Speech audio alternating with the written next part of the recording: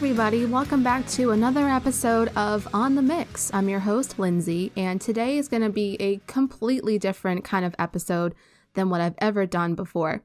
This is going to be talking about the disappearance of Manic Street Preachers member Richie Edwards. To this day, we don't know where he is or what happened to him. We can only really speculate based on the little facts that we do know. It's crazy. It was kind of somewhat difficult to find a lot of good, solid information about this, to be honest. But here I am with the facts. I'm presenting everything that I could possibly have found out about this disappearance to you guys. Without further ado, I'm basically just going to talk about his background, his state of mind, what he was going through, how he ended up with the Manic Street Preachers, and obviously his disappearance, and then looking into a possibility of a theory that he staged his disappearance and he's living somewhere unbeknownst to everybody. It's crazy, and I'm just gonna put a warning before I get into any details. If you're sensitive to topics of self-harm and things like that, then please don't listen to it if you don't want to get triggered. I have plenty of other episodes where I don't talk about that kind of subject matter. Mental illness is a very important topic that I think we shouldn't overlook. I think we need to do its due diligence and we need to talk about it. So basically, without further ado, I'm just going to get started with who is Richard Edwards? Who is he? So he was born and raised in Blackwood, Wales to parents Graham and Sherry Edwards, and he also had a younger sister, Rachel, that he was very close to. It was said that they were like practically best friends. They were so close to each other. Richie, as he goes by, attended Oakdale Comprehensive School from 1986 to 1989. He attended University of Wales in Swansea, and he graduated with a degree in political history. He met Nicky Wire, Sean Moore, and James Dean Bradfield at Oakdale Comprehensive School, where they would become the members of the Manic Street Preachers. So just a little bit about the Manic Street Preachers. This isn't an episode like about the band. This is about Richard and his disappearance. But obviously, since I'm talking about the Manic Street Preachers, I figured I would dive in just a little bit into like who they are and the music that they create. So the Manic Street Preachers kind of is a band, from my understanding, that was inspired by the punk scene in the 70s. It was kind of said that some of the members got inspired to start a band when they were watching a documentary about 70s punk music and how that came about. Like they were inspired by The Clash and the Sex Pistols, and they wanted to make their own music. And so that's why they formed a band. So Richie was initially a driver and a roadie for the band. He was accepted as the band's kind of front man, if you will. He wasn't a singer by any stretch of the imagination, but he was kind of the face for the band, and he was also the main lyricist for the band, and his big contribution to the Manic Street Preachers was his lyrics, but also like the aesthetic of the band. Again, like he couldn't sing, he couldn't play guitar, even though he was considered one of the guitarists for the band. What they would do, and I thought this was really funny, when they would play gigs, like live performances, they would give Richie a guitar, but they would unplug the guitar, or they would turn the volume down really low so that you couldn't hear what he was playing, because he was like miming playing the guitar. He had no musical talent like that at all. His talent really came from lyrics, specifically. Like he gave so much to the band just based on the lyrical content. So that's where he really shined a lot.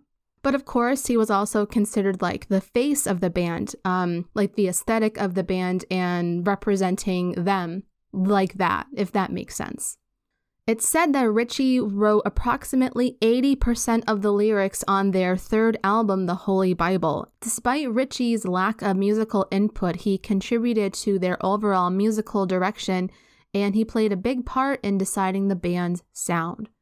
So, from my understanding of researching Richie and getting to know who he is deeply, and let me say, I really went into a big rabbit hole with this whole entire episode.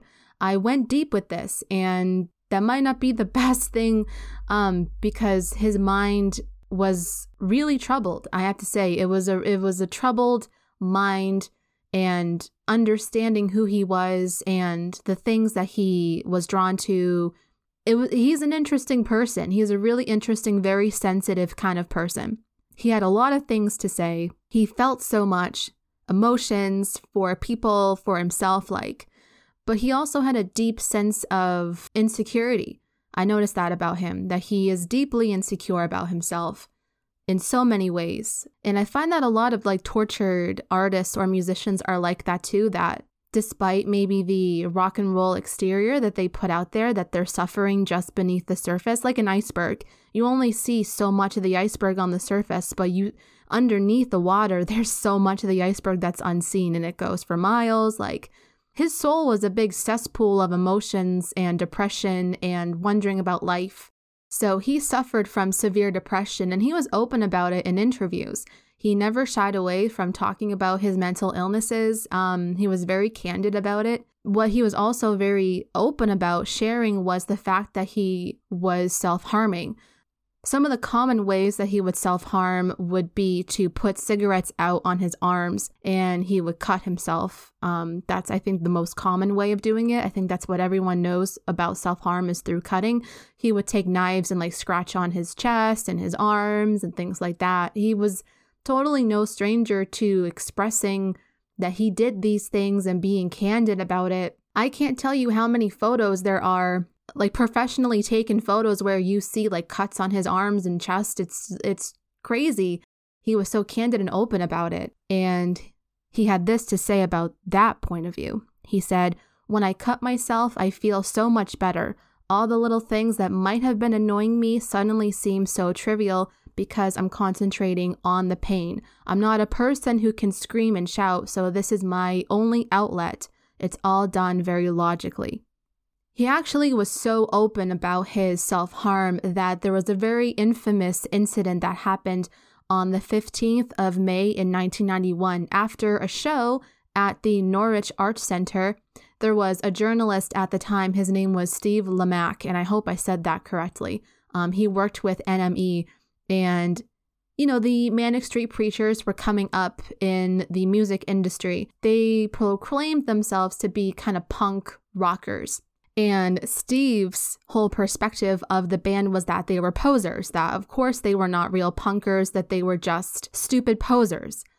So Steve goes up to the band after this show, and he questioned how serious Richie Edwards was about his art, his lyrical content in the band and things like that. He was putting into question how serious and how real he was about the stuff that they were singing about.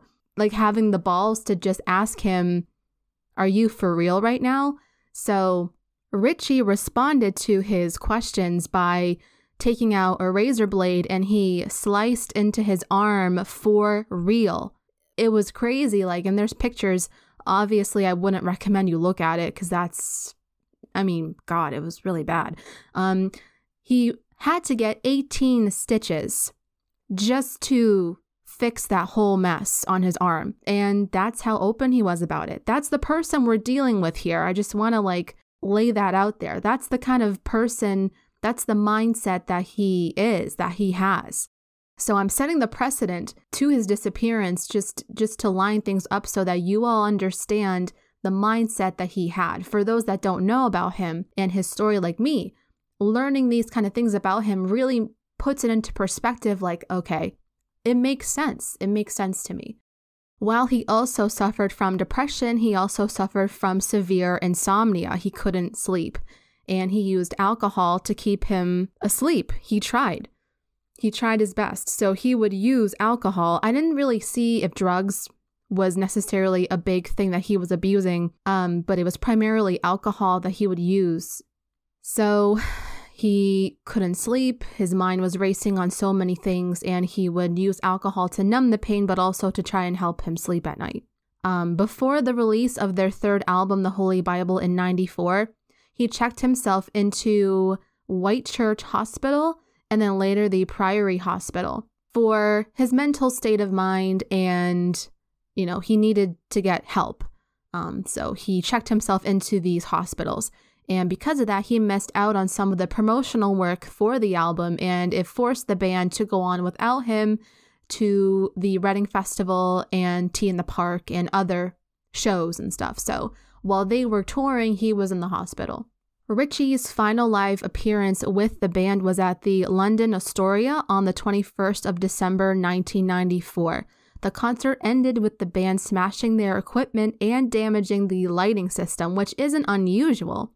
That's kind of what they were known for as well, like smashing the guitars and all their instruments on stage. Like, that's not abnormal, but that's just like what happened. So the final documented ever interview that we have of Ritchie that he gave was on January the 23rd, 1995.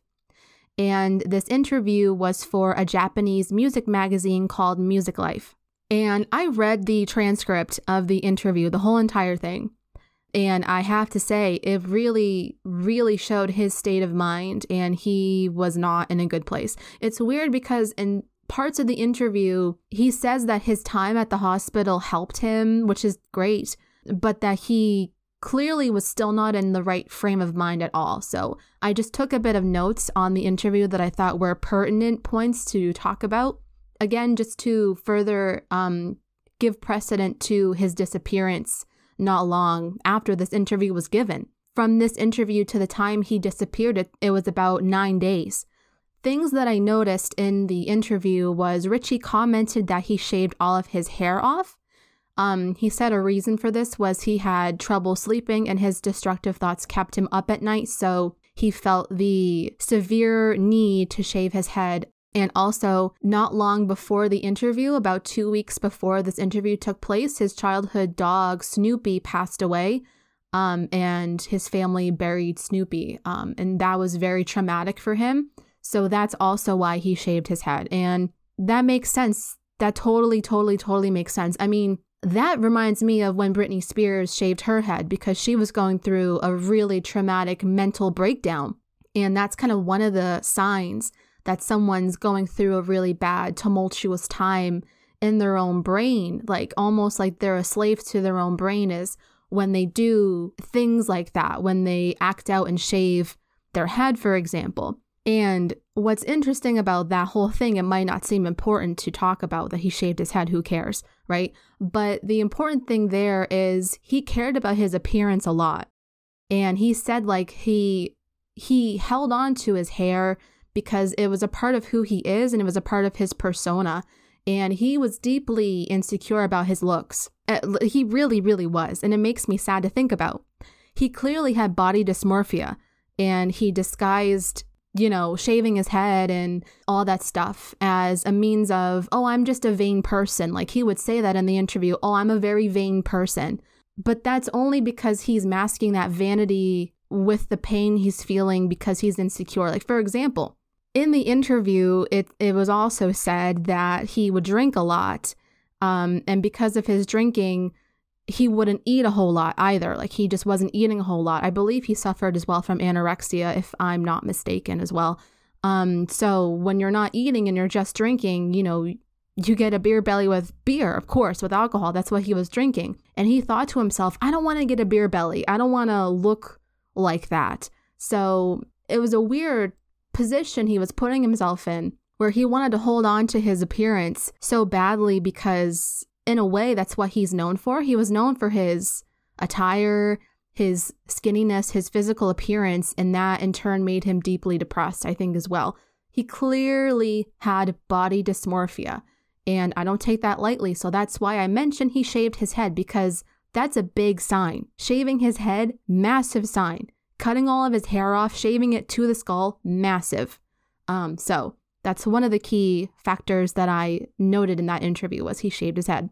He also commented that he threw away a lot of his notebooks that contained lyrics that he didn't like, or journaling, like he would journal in those notebooks as well, just thoughts in his mind. Apparently he would keep a lot of notebooks, like stacks and stacks and stacks of notebooks. He said that he threw them all away over the river because he didn't want them anymore and he didn't like them anymore and he wasn't happy with the lyrics. He would say like he would write for days and days and days and he would not be satisfied with what he was producing, so he just threw them all away. So that's another key factor as well, that he was throwing his stuff away. He then talked about his stay at the Priory Hospital, where he was apparently living in complete isolation by himself, not even having any kind of telephone in his flat where he was living. He was living alone.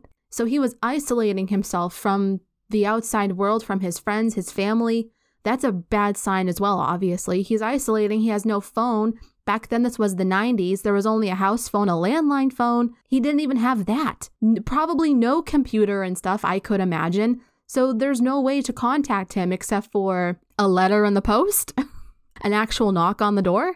He said he would think about everything, like anything and everything, and he has had a deep need to understand things seriously, to not just accept things as they are on the surface, but he had a deep-seated need to understand life and people and things and situations and himself. So just a whole lot of sadness there, a whole lot of isolation and sadness. He said that he liked living by himself, but he did long for a loving relationship with a woman. But he thought that that wouldn't ever happen for him. He said the expectations upon the two of them would make it difficult. And also, he didn't see how someone would ever want to live with him. He also said, the interviewer, I have to give the interviewer a little bit of props. He was trying to ask some deep questions to try and gauge Richie's state of mind. And he could pick up on the fact that Richie was not okay. So he was saying to Richie basically like, do you know how loved you are? You have so many people that love and care about you. And Richie commented basically, that means nothing, because to someone who hates themselves, when someone tells you that you have so many people that love and care about you, all that they're thinking of is, how could they? How could they love and care about me when I don't even love and care about myself? This is a major red flag, and it's so sad that a sooner opportunity was not taken to help him even more. He needed it, clearly. The last question from the interview was, where do the Manic Street Preachers stand right now? And I just wanted to read his last written response ever in interview form ever. This was the last thing that was written. The band is getting better and better. The lyrics are too. I've found better ways to express myself. Though I don't need to know if my words have become more acceptable than before. I hope they have. Some songs on the Holy Bible are pretty clear. I don't think I've changed what I say, but maybe I'm saying it in a different way. And so that's the setup for his disappearance. I have to say, I tried my best to put a timeline together of accurate things that happened in a sequential order, because there's a lot of confusion around his disappearance, and I have some questions as well. And I'm sure you'll all have questions, and at the end of this, you might think one way or another, or you might be confused as well. Join in with me on this massive confusion train, because we are starting directly on his disappearance. So, like I said, this was approximately a week, a little bit more than a week, about 9 days since that last interview until now. So this is February the 1st, 1995. And this is when he disappeared. So Richie and James Dean Bradfield were due to fly to the United States. The whole band was set to tour the U.S. for the Holy Bible. It was said multiple times by a lot of different people that Richie did not want to go to the United States. He did not want to go.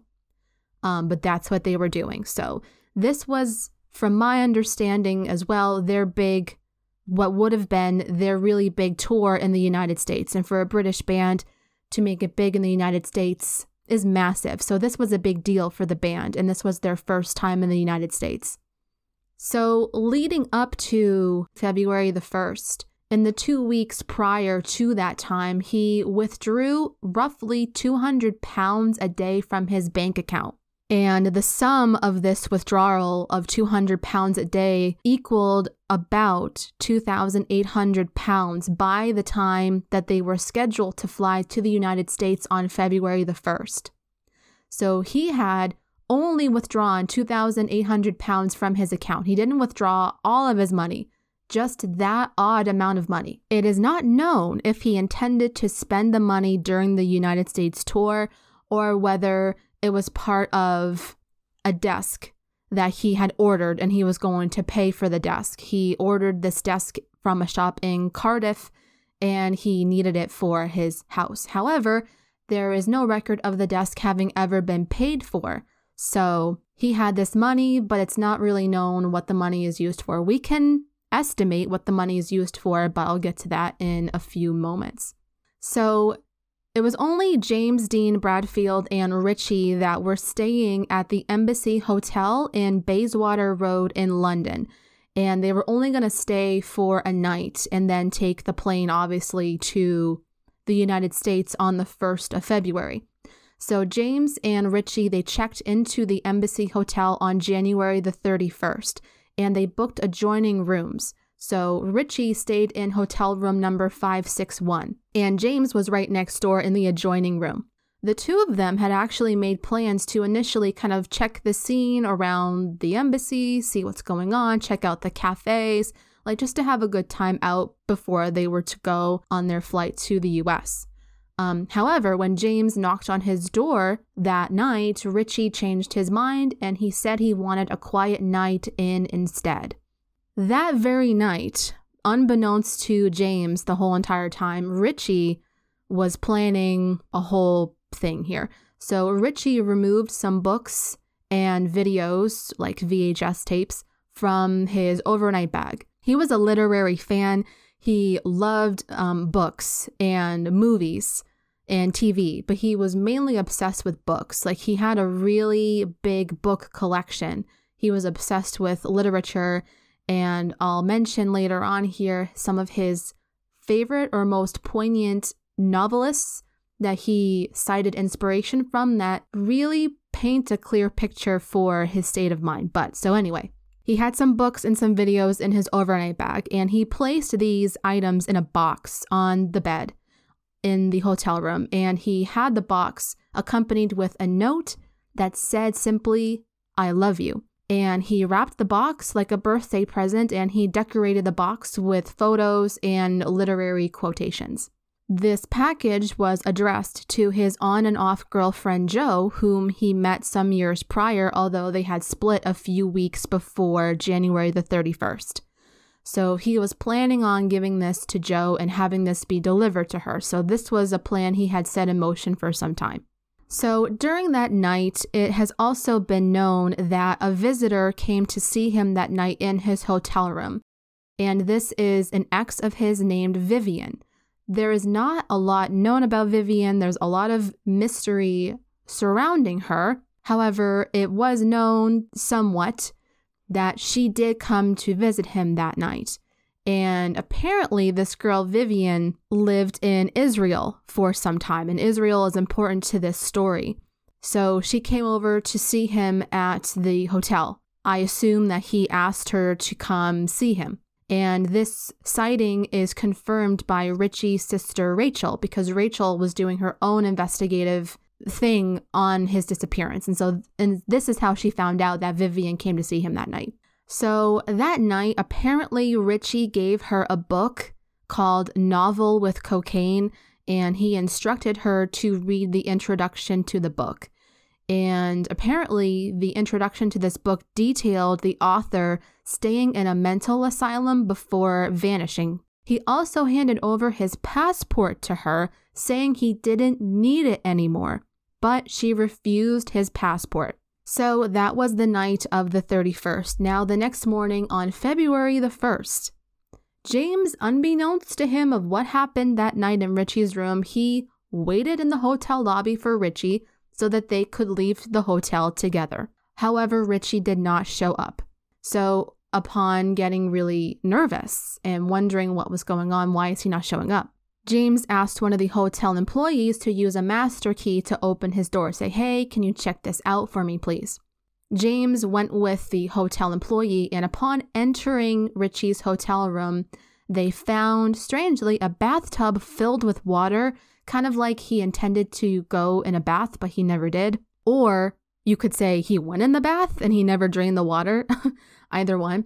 And they obviously found the wrapped box on the bed. Upon looking through some of his stuff that he left behind in the hotel room, they found a receipt that showed that the night before, on January the 31st, Richie spent about roughly 10 pounds at a Surrey printer.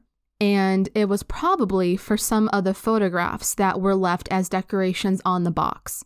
So again, clearly he planned this out pretty well, that this is what he was going to do. What we do know is that on the morning of the 1st, Richie collected his wallet, his car keys, a couple pills of his Prozac, not all of it, but some of his Prozac, and his passport. It was reported that he checked out of the hotel at 7 a.m. on the 1st. So he left in his Vauxhall car with the items that I described. At the hotel, he left behind his toiletries like toothbrush, toothpaste, whatever. He left his suitcase and he left the rest of his Prozac. So interesting that he didn't feel the need to take all of his Prozac, just some of his Prozac. So he drove his car from the hotel into Cardiff, and to get from London into Cardiff, from my recollection, I looked this up on Google Maps, I believed it was roughly a 2 to 3 hour drive from the hotel into Cardiff. You have to drive over a bridge called the Severn Bridge, and the Severn Bridge is a very important place of note in this story because the Severn Bridge was apparently a well-known suicide hotspot. He drove his car into Cardiff and he was going to his flat. And when he made it to his flat, it was here that he left behind his passport, his wallet, and the rest of the Prozac pills that he never took. And he also left a toll booth receipt from the Severn Bridge that showed that he crossed the bridge at 2:55. So upon figuring out that Richie is not there at the hotel, James drives into Cardiff, figuring that perhaps maybe he forgot some stuff at his house, perhaps, and that's where he was. So he drove to Cardiff and he knocked on Richie's door. And obviously, he didn't answer because he was already gone. So this is where now things are starting to get dire because they don't know where he is. And so he notifies the rest of the band and their manager files a missing persons report for Richie. And unfortunately, bad timing with the promotion, James ends up going to the United States to promote the album, and the rest of the band stays behind in London/Cardiff to kind of help with this investigation. So that's what we know. However, the following 2 weeks are extremely spotty at best.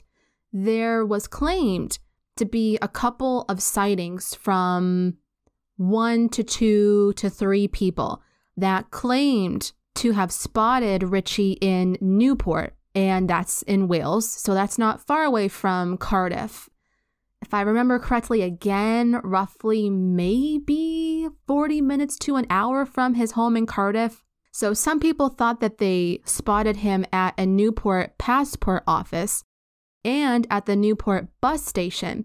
The bus station one was apparently claimed that a fan spotted him at the bus station. And according to this fan, he went up to Richie, and obviously the fan didn't know that Richie was missing. So he went up to talk to Richie. Apparently the two of them discussed a mutual friend, and then Richie left.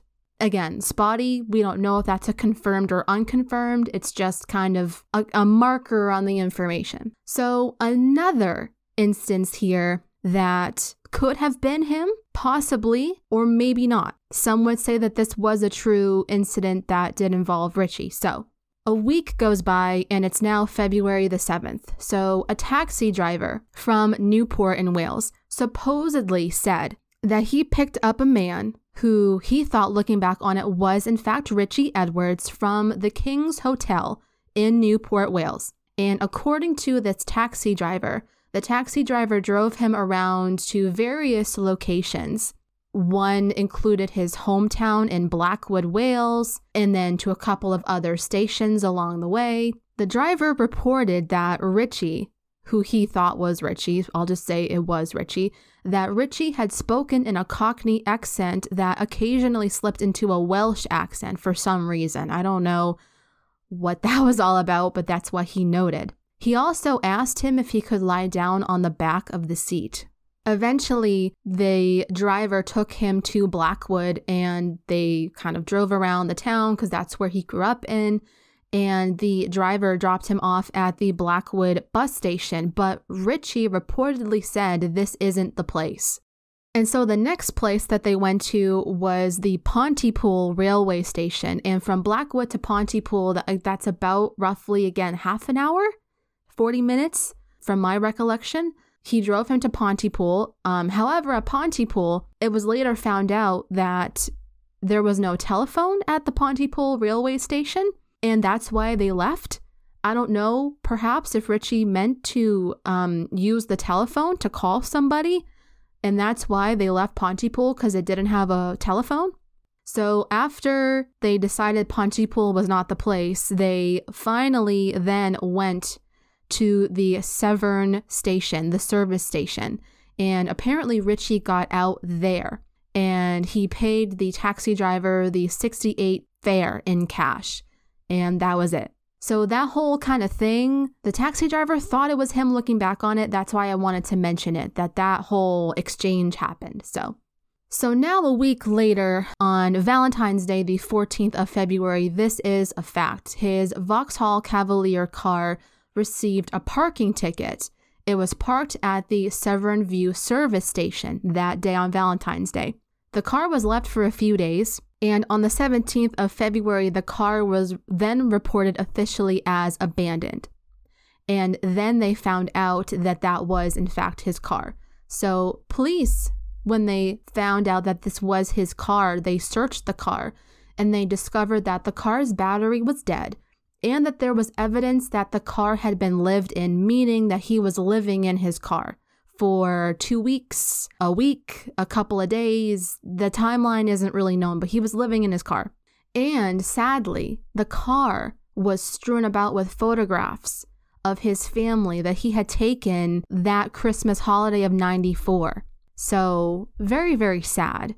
He was looking at photos of his family living in his car. Very, very sad story there. So again, like I mentioned, the Severn Bridge, which is where his car was found, it's a known suicide spot. The police kind of put two and two together that, oh, he killed himself. He jumped off of the bridge. Okay, whatever. Case closed, makes sense. However, many people who knew him, like his bandmates, his family, they said that he was never the type to contemplate suicide.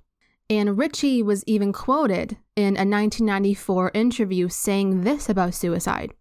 In terms of the S word, that does not enter my mind, and it never has done in terms of an attempt, because I'm stronger than that. I might be a weak person, but I can take pain. And this is what I have to say about that. No one really knows, okay? Even the person. No one truly knows if someone is capable of doing it until they do it. Genuinely. So the fact that his friends and family, bandmates said, oh, he could never. Oh, there's no way he could ever do it. That's a classic thing that happens in cases like this. Oh, there's no possible way he could have done it. Oh, he loved life. Oh, he even said himself he would never do it until it actually happens. So not that I'm discrediting them, but I put a question mark on that. Like, okay, you really don't know. It's a strong possibility. The timeline is very confusing because we have the span of the 1st of Feb until when his car is found on Valentine's Day 2 weeks later. And in between that time, circumstances of everything else, we don't really know. So it's very confusing. I mean, a lot of people have theories. I think the likely of the scenario is either 1, he did kill himself, or 2, he did voluntarily disappear. Those are the only two that I think are the one that make the most sense. So, but that's it. That's kind of the official information, the facts of what we know. And since then, there's been multiple reportings of spottings of Richie from as far as India to islands like Fuerteventura and Lanzarote and other places in like Europe and things like Germany was another, some other ones in England and Scotland and things like just everywhere. And again, one was in Israel because he was interested in that woman Vivian and she was from Israel. I'll get into that in a moment. None of these sightings obviously have proved to be conclusive, and they have not been confirmed by police or investigators. In fact, they never really looked into those because they thought it was a whole lot of nonsense and that it wasn't true. Here's a really big question mark on this whole case. So I mentioned in the story that on February the 1st, he had taken his Vauxhall car from the hotel in London to his flat in Cardiff, and he had a toll ticket that said the timestamp was 2:55. Now, I didn't state the time of day, whether that was AM or PM, because investigators assumed that 2:55 must have meant PM. However, this is so frustrating. It only was found out in 2018 when they were looking at the evidence again that actually the clock on the bridge was actually a 24-hour clock, meaning 2:55 p.m. was actually 2:55 a.m. This is a big question for me because I'm very confused about that.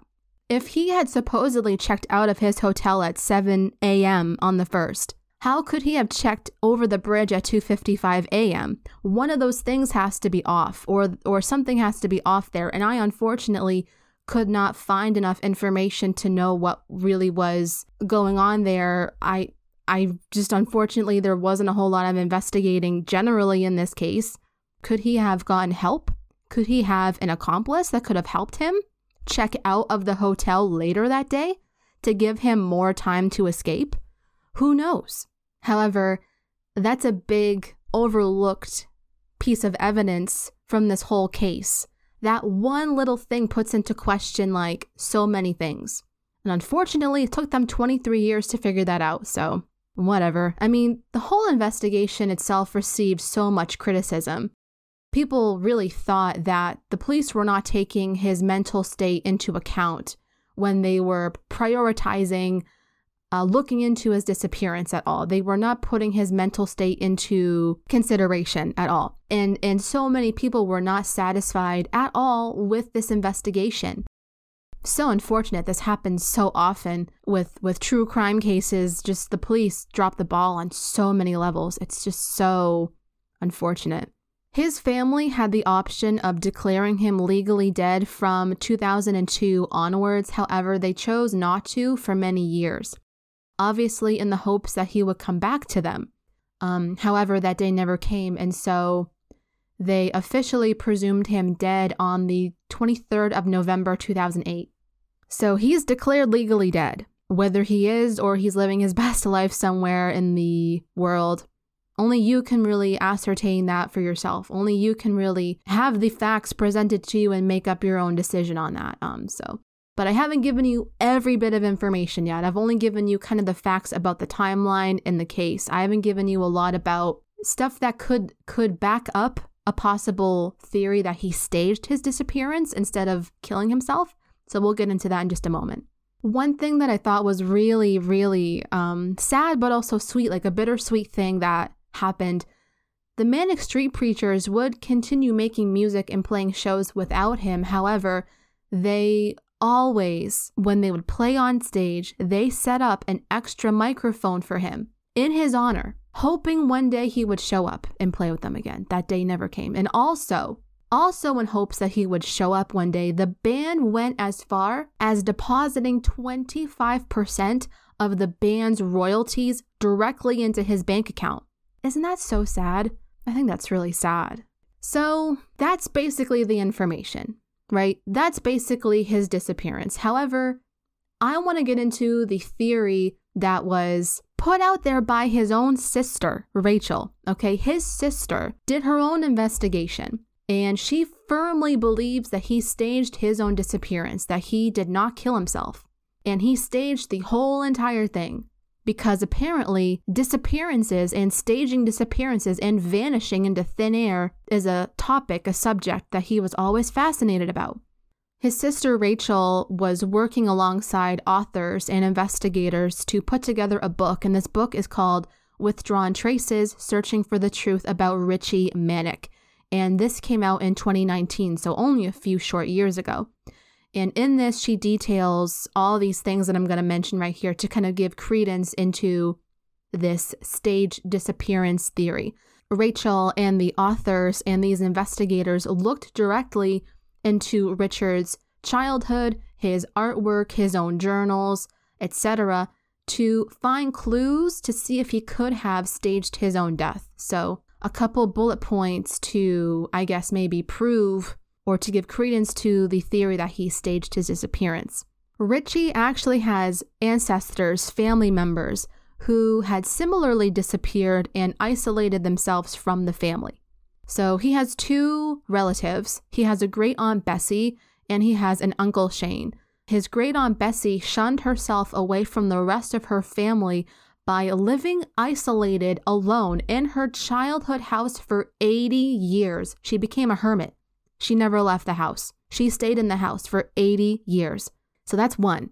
The second, his Uncle Shane. His Uncle Shane moved to the United States in the 60s to pursue an education at the University of Texas. And apparently, his family hadn't heard from him for 5 years. He seemingly vanished off the face of the earth for 5 years. He never called, sent messages, letters, nothing.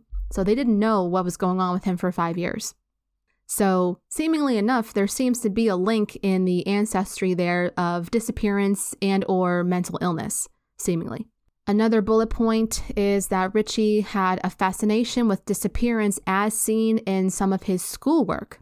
So 2 instances to back this up is that Richie wrote 2 stories at school. He wrote one in 1980, where he wrote a story about wanting to escape over the Severn Bridge. And he wrote another one in 81 that details him wanting to live his life abroad. Another bullet point that I mentioned before is Richard had an extensive library of books.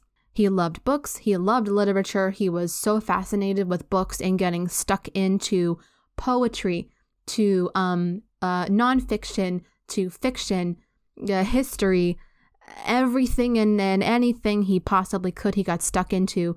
And his sister Rachel found a lot of books where Richard highlighted certain passages or he bookmarked certain pages in a book that talked about disappearances and or a life in exile. Some examples of this. One book that he had in his arsenal was a poetry book by Arthur Hart Crane, and apparently he highlighted a poem in this book where the poem described a life of exile. The poem itself was called Exile, okay? So he highlighted a whole story about living in exile. Another book that he loved a lot was Albert Camus' book called A Happy Death. And he apparently bought a lot of copies of this book and passed them out to his friends before his death. He also had a fascination with Sylvia Plath. And I'm familiar with Sylvia Plath's work. She is a New England poet. She was born here in Massachusetts, where I'm located.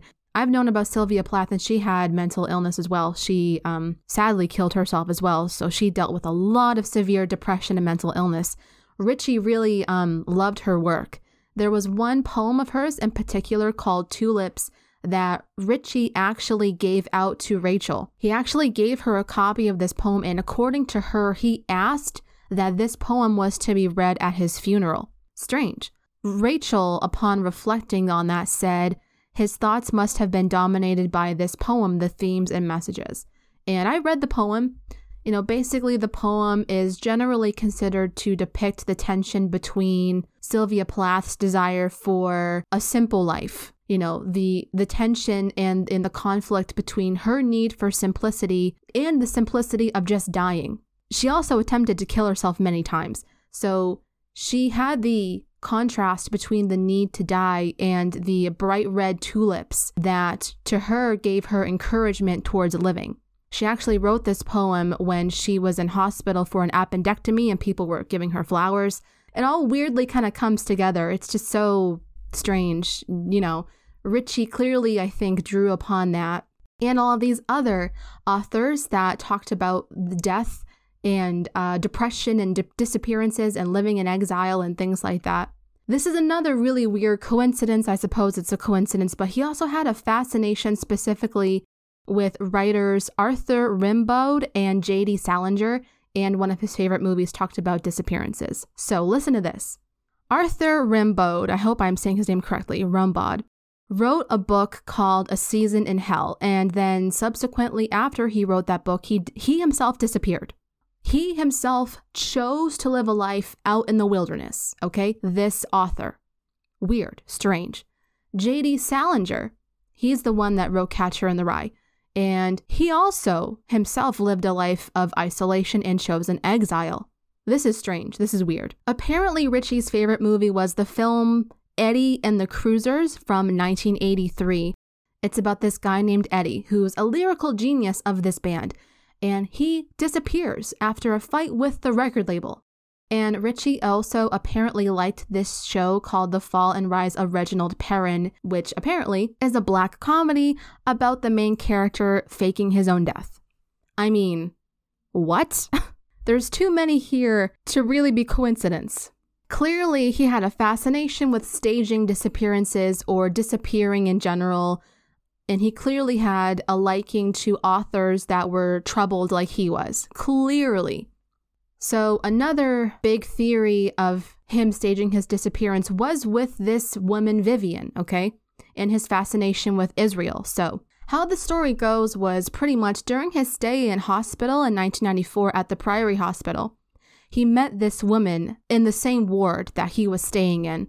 And she was apparently in her early 20s, and she was an artist and an academic. She, at some point after their stay in the hospital, she ended up moving to Israel. And weirdly, Richie gets a tattoo in late 94 that depicts, on his arm, it depicts the entry to hell, kind of like Dante's Inferno, and it had Jerusalem in the tattoo, okay? He put that in there himself. That is really and honestly bizarre.